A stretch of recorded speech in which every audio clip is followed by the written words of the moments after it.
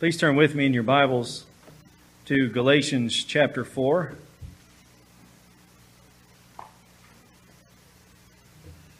I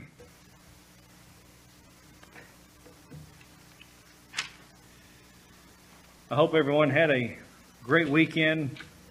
And as we come here today, I know a lot of times at Christmas, the very thing that we're always thinking of is perhaps the birth of Christ. We sing about it.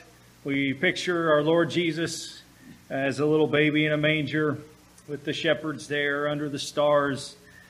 And while that is certainly a great work that is to be recognized of what Christ has done, there is much more to it than just a baby in a manger.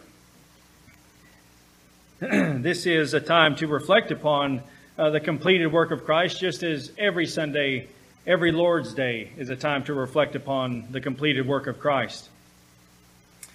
We look here to Galatians, where the Apostle Paul, he expounds for us a little bit more concerning the incarnation and also the redemptive work of our Lord Jesus. The incarnation is something to marvel at, truly, because even at the moment of Christ's birth, even as he is the baby in the manger, looking up at the stars, this is indeed the God-man.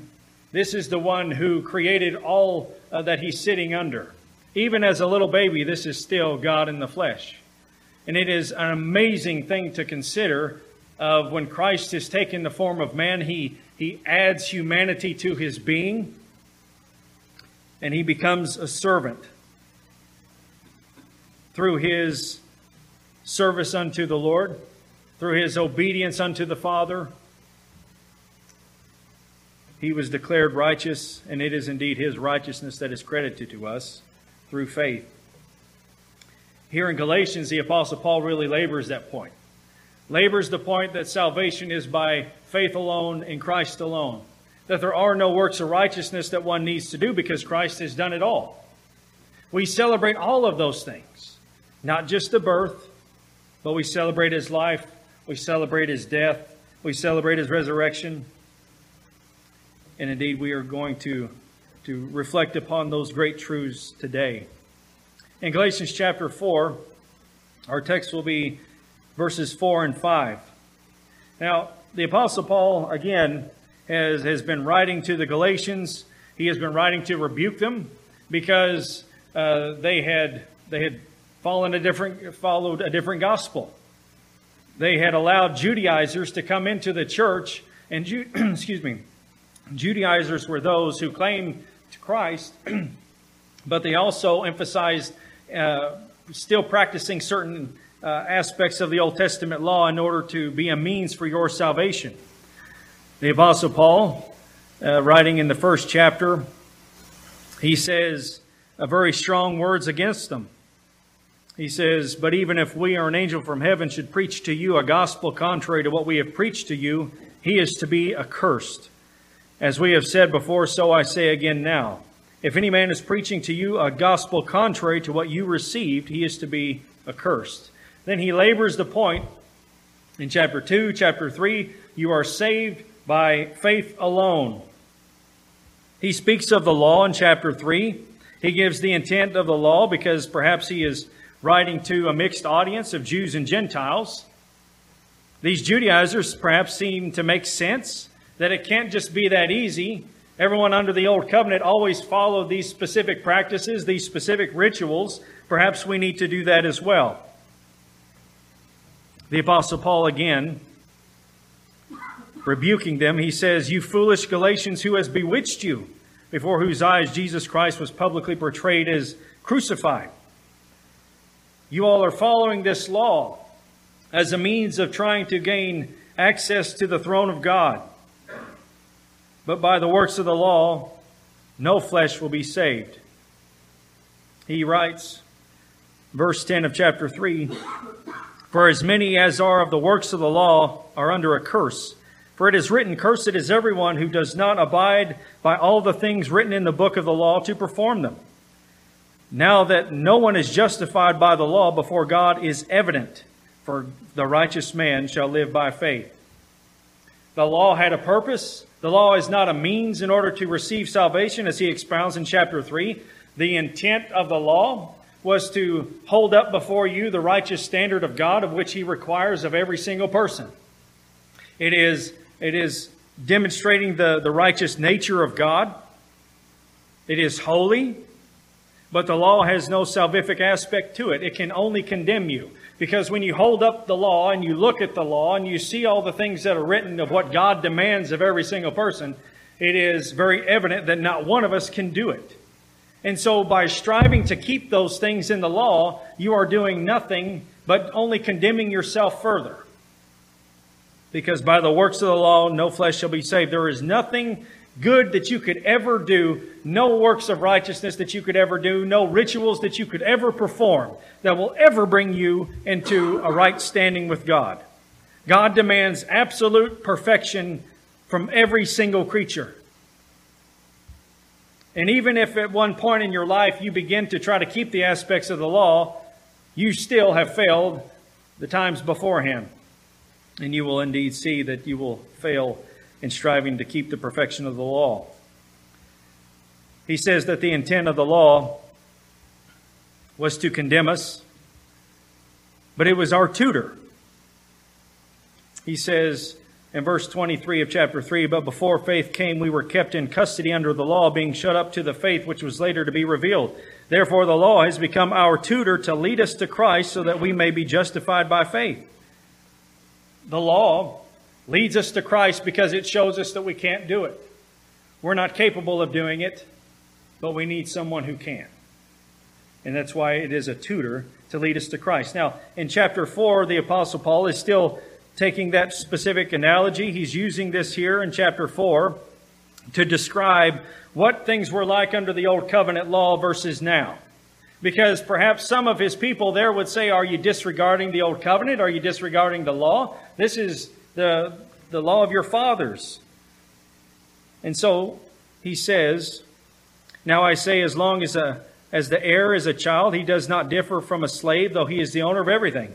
But he is under guardians and managers until the date set by the father. So also we, while we were children, were held in bondage under the elemental things of the world." So he is saying that at the time in which they were keeping or striving to do the things that were written in the law, and they had the ceremonial law, of which they were doing the sacrifices, and you had the priest in the temple and all of that. He says those were things that were the elementary things.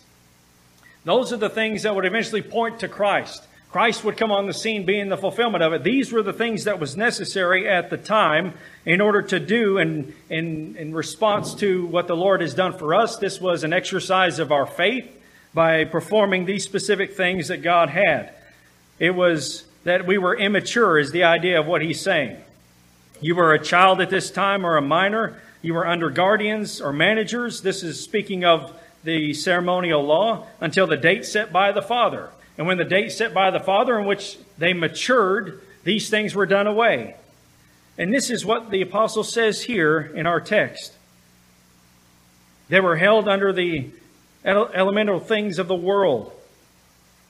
He says in verse 4, "But when the fullness of time came, God sent forth his Son, born of a woman, born under the law."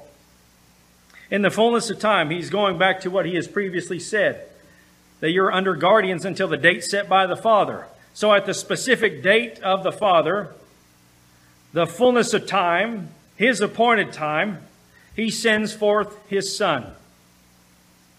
This is, of course, giving us an understanding of his pre-existence. He had to exist prior to him being human because the Father has sent him to the earth. And indeed, the Scriptures affirm to us that the Lord Jesus is indeed eternal. He is from everlasting to everlasting. He is the eternal God. In fact, Isaiah chapter 9 refers to him as the Father of eternity. He is the Son of God, the second person of the Trinity, as we would reference him. God sends forth his Son, born of a woman. He is born human flesh. It is emphasizing his humanness. Understand something, that there's this enmity between God and man. You have God who is altogether righteous and holy. You have man who has rebelled against God. And so as a result of his rebelling against God, now God's justice is upon them. Now they're enemies. The one who comes to be the mediator between the two must be a representative of both. So Christ comes as man because man owed the debt. He comes as God because only God has the power to save. And so Christ, being the God-man, is able to take both and to make peace. And so we talk about the virgin birth at this time of year. Why the virgin birth?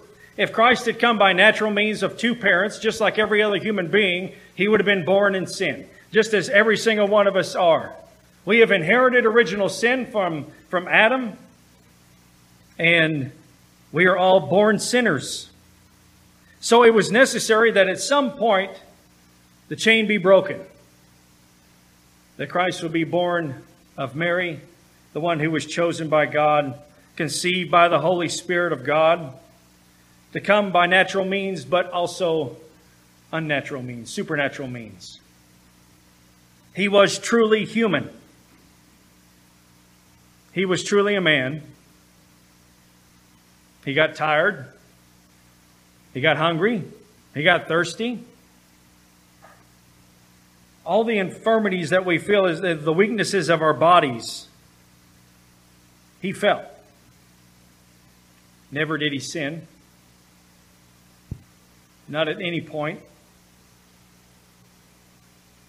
But he actively fulfilled the law of God. Because Paul says there, he was born of a woman. He was born under the law. He was born under the authority of the law. He was born under the old covenant law. Under its authority, he was required to keep it, just like every other, because this is what's going to bring you before God. It was necessary that Christ come in the flesh and to actively fulfill the law of God perfectly, because you and I couldn't do it. And so Christ did it for us. He lived the perfect life. If it was only necessary of him going to the cross, he could have come down from heaven, went to the cross, and went back to heaven. But he came through supernatural means in order to break the chain of inherited original sin. He lives a perfect life for 30 years. Again, he was absolutely perfect in every aspect of his being. His divine nature would have never allowed him to have sinned. Because, remember, he is still God. He did not relinquish his divinity when he became a man.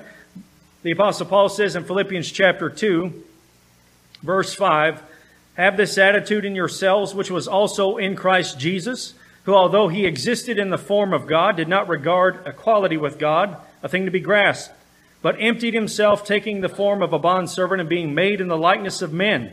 Being found in appearance as a man, he humbled himself by becoming obedient to the point of death, even death on a cross." He was truly man. He was truly God. All of the privileges of what it was to be God, sitting on his cosmic throne from all eternity, sharing perfect fellowship and communion with the Holy Spirit and the Father at a particular time in which the Father had appointed, the Lord Jesus, God in the flesh, God from all eternity, takes on human flesh. He doesn't relinquish his deity in order to become a man. He adds humanity to his being so that you have the divine nature and the human nature that are perfectly joined together. They're not mixed. They're not confused. Each retain their specific properties of what it is to be a man, what it is to be God, yet make up the one man, Jesus Christ. No confusion. He was truly God and he was truly man. And he fulfilled all the righteousness of the law. As we think of the incarnation, we need to be also remembering it's not just about him being a baby. It's about what he was born to do. He was born to live a perfect life. He willingly came for that very purpose, to live the life that you can't. Never will you be able to do enough good to come into the presence of the Father. That's one reason specifically why Orthodox Christianity rejects any resemblance of any works of righteousness that you could ever do, because there are none. There are no works you can do to earn salvation. You do works of righteousness, or the things that God has commanded in the Scripture. You do those things to demonstrate the truth of your profession, not to receive it. In the fullness of time, at God's appointed time, when the plan had been set, when everything was just right, God sends forth His Son. And you think about the perfection of the time frame in which He sent Him. If you go to Daniel 9, you have a timeline of which the Messiah, in the 70-week prophecy, when the Messiah was going to come on the scene. You think about all the things that God had did to prepare the way. All the judgments that we find in the Old Covenant, under the Old Testament, all of those were preparation times for the time in which the Messiah would come. The Lord allowed them to be conquered by Babylon, by Medo-Persia, by the Greek Empire, by the Roman Empire. And in every one of those instances, God was preparing the time in which He would send forth His Son. At the time of the Babylonian captivity, it was in Babylon in which they began the synagogues. This is where Jesus is going to go. This is where Jesus is going to be preaching at. He's going to preach His first sermon at the synagogue. The Medo-Persian Empire, when they come to power, what do? They send them back. They send them back with everything that they need in order to start building the temple back, because the sacrifices must be reinstituted, because Christ is going to be born under the authority of the law, and He's going to be required to keep them. So they have to be there. Alexander the Great comes in. He conquers the Medo-Persian Empire. Alexander the Great spreads the Greek culture over the known world, where that anywhere you can go, the common language was Koine Greek. You could speak Greek everywhere in the empire, preparing the time in which he would be able to, or the disciples would be able to communicate the gospel to all the Gentiles. And then the Romans come to power. What do the Romans do? They build 12,000 miles of road to make traveling easier. Make traveling easier from point A to point B in order to get there quicker, in order to spread the gospel. All of these things were ready. They were in play for the time in which God would send forth Christ. The eternal God taking on human flesh and living the perfect life in which you and I could not. We celebrate those things as well. Indeed, it is a time to reflect upon His incarnation in His life, but to remember that what He has come to do is not just to be born, not just to become the God-man and have us just to marvel at Him. He come for a purpose. And the apostle tells us in verse 5, the reason of His coming was so that He might redeem those who were under the law, that we might receive the adoption as sons. At any time in which we are celebrating the birth of Christ into the world, it is with this in view. It is with this end in view. He came to redeem you, meaning to buy you, to ransom you from the curse of the law. Because, as we've been talking about, we are all lawbreakers. We hold the law up to ourselves and we see our reflection in it. We just see how vile we are, how wicked we can be, how sinful we are in the eyes of God, and we recognize that there's nothing that we can do. And Christ coming in the flesh, living the perfect life, was absolutely necessary, but it was also necessary of His redemptive work in the sense of going to the cross. He goes to the cross to pay the ransom. You owe a debt that you can't pay. We've heard that a number of times. You are wicked, sinful, rebels. And because God is holy, we think of this. We need to reflect upon these aspects of God. He is holy. It is like, as we've shown before, if I take a sheet of paper and I tear it in half, it means that God is a cut above us. He is altogether unlike us in every part of His being. He is absolute perfection. He is a cut above us, in a category all to Himself. And because He's holy, because He's altogether righteous, He must do what is right, and what is right is to punish sin. His holiness demands justice. And that justice was met on the cross through our Lord Jesus. The Scripture tells us that He is our propitiation, meaning He is our satisfaction. The Lord Jesus Christ was not atoning for our sins by what man had done to Him. It was not the beating that He took. It wasn't the crown of thorns that He had on His head. It wasn't being spat upon or having His beard ripped out or His hair ripped out. It wasn't carrying His cross.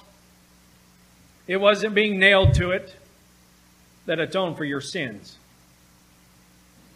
It was that while He was on the cross, lifted up from the earth, being rejected by those around Him, it was at this moment that God the Father pours out His wrath upon His only Son. The perfect communion, the perfect fellowship, the perfect love that existed from all eternity among the Godhead. At this point, He experienced something that He had never experienced before, which was the wrath of His Father. That because of your sin, because of mine, everything that we think, everything that we've done, everything that we've said, the things that we haven't even done yet, in view of it all, of those who would believe in Him, the Scripture tells us that He who knew no sin became sin for us, that we might become the righteousness of God in Him. At this point, the Father pours out His intense wrath upon His only Son. What Christ was suffering on the cross could not be seen. You could see the human element of it, but you could not see what the Father was doing to Him. You could not see the great punishment that He was enduring. The very penalty of what is felt in hell is felt upon, is being delivered upon Christ to a degree that none will ever experience, because He is suffering on behalf of all of His people. He is paying the penalty. He's paying the ransom. He's not paying the ransom to Satan. Satan didn't have a hold on you. He was paying the ransom to His Father, buying you from His Father, that you would be saved from the wrath to come. That's what kind of love that He has. That's what kind of love the Father has for you, that He was willing to pour out His wrath upon His only Son. The kind of love that Christ has for you is that He was willing to endure it. He was not made to come here. He willingly did it in order to redeem you from the curse of the law, which brings justice, which brings judgment upon you. For the purpose that for Him, enduring your penalty, that He satisfies God's justice against you, and that His perfect life, His righteousness, the righteousness of perfection, everything that He had, is now credited to you as if you had done it. And now you are brought into the family of God. You have received the adoption, He says. You're not just slaves of God, but you are sons and daughters of God through Christ. Think of this, a very simple analogy. That you have a bank account, you're negative $1 million, let's say, because of what Christ did on the cross. He brought your account up to zero. You don't owe a debt now because He paid it. But that's still not good enough. He now has His righteousness, His perfection that is credited to your account. That now you have the righteousness that God requires in order to come into His presence, to be loved by Him, to have fellowship with Him. This is what the Son of God did for you. He granted you the adoption as sons, to be heirs and joint heirs with Him, not just to be delivered from hell. That's a blessing altogether, just to be delivered from hell. As John Piper says, He could have just placed us in a specific kind of a world in which, there's no pain, there's no suffering, but there isn't no ultimate joy either. There's just existing. He could have done that too, and that would have been a blessing. But instead, what God has for His people is unfathomable to our minds. Eye has not seen, nor ear heard, neither has entered into the heart of man the things that God has prepared for those who love Him. The joy of heaven, the joy of being in the presence of God, that's the greatest joy of all. Living forever, that's pretty amazing. One of the great blessings that I know all of us are pretty well looking forward to is never having to struggle with sin again. But the greatest aspect of heaven is that Christ is there. And we finally get to see the one who gave His life for us. That's the greatest joy of heaven, because of what He has done in redeeming you and paying the ransom. Now you're brought into His family. Now you're treated as sons and daughters. And now the love that God has for Christ that He had from all eternity, Christ being the object of His great love, is now aimed at you because you are now in the Son. The same kind of love that God has for Christ is the same love He has for you now. These are the things that we need to be celebrating at this time of year. The faithfulness of God, the greatest gift in sending Christ. Christ's life, His death, His resurrection, His completed work in redeeming us. This is why He came. He was born to die. That's why He came. Dying was not plan B. It was always plan A. For this was the only way that He could ever redeem His people. By living for them, by dying for them. And we have the privilege of reaping the benefit of it. That through faith alone, we are able to come into the presence of God. Let us be celebrating these things at this time of year, not just marveling at a baby in a manger. The God-man has come to earth in order to redeem His people. Let's pray together. Gracious God, we again thank You for all that You are, all that You've done for us in Christ. Well, Father, let this time of year indeed be a joyful one for us, but to be celebrating what Christ has done, both His life and His death, His complete work. Let us be celebrating all of it, not just a part of it. Thank You so much for the gift of salvation. We are all undeserving here. Not one of us deserves Your grace, but in Christ You granted it. Father, thank You that there is no working our way to You, for we couldn't. But Christ came down to us. He condescended. He took on the form of a servant so that we may know You. Thank You so much for all that He did. To You be the praise, the glory, and the honor in all things, Holy Father. In Jesus' name we pray. Amen.